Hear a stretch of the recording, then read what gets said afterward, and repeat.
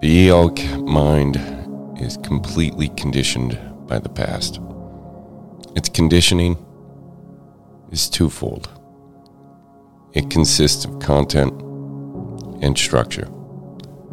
In the case of a child who cries in deep suffering because his toy has been taken away, the toy represents content. It is interchangeable with any other content, any other toy or object. The content you identify with is conditioned by your environment, your upbringing, and surrounding culture. Whether the child is rich or poor, whether the toy is a piece of wood shaped like an animal or a sophisticated electronic gadget, makes no difference, as far as the suffering caused by its loss is concerned.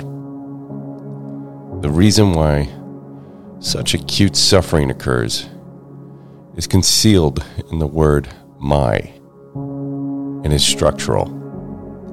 The unconscious compulsion to enhance one's identity through association with an object is built into the very structure of the ego.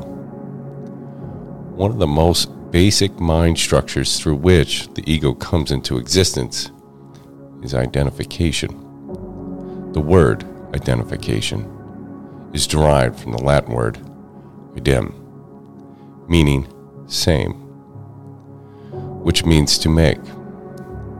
So when I identify with something, I make it the same. The same as what? The same as I. Endow it with the sense of self, and so it becomes part of my identity. One of the most basic levels of identification is with things. My toy later becomes my car, my house, my clothes, and so on. I try to find myself in things but never quite make it, and end up losing myself in them. That is the fate of ego.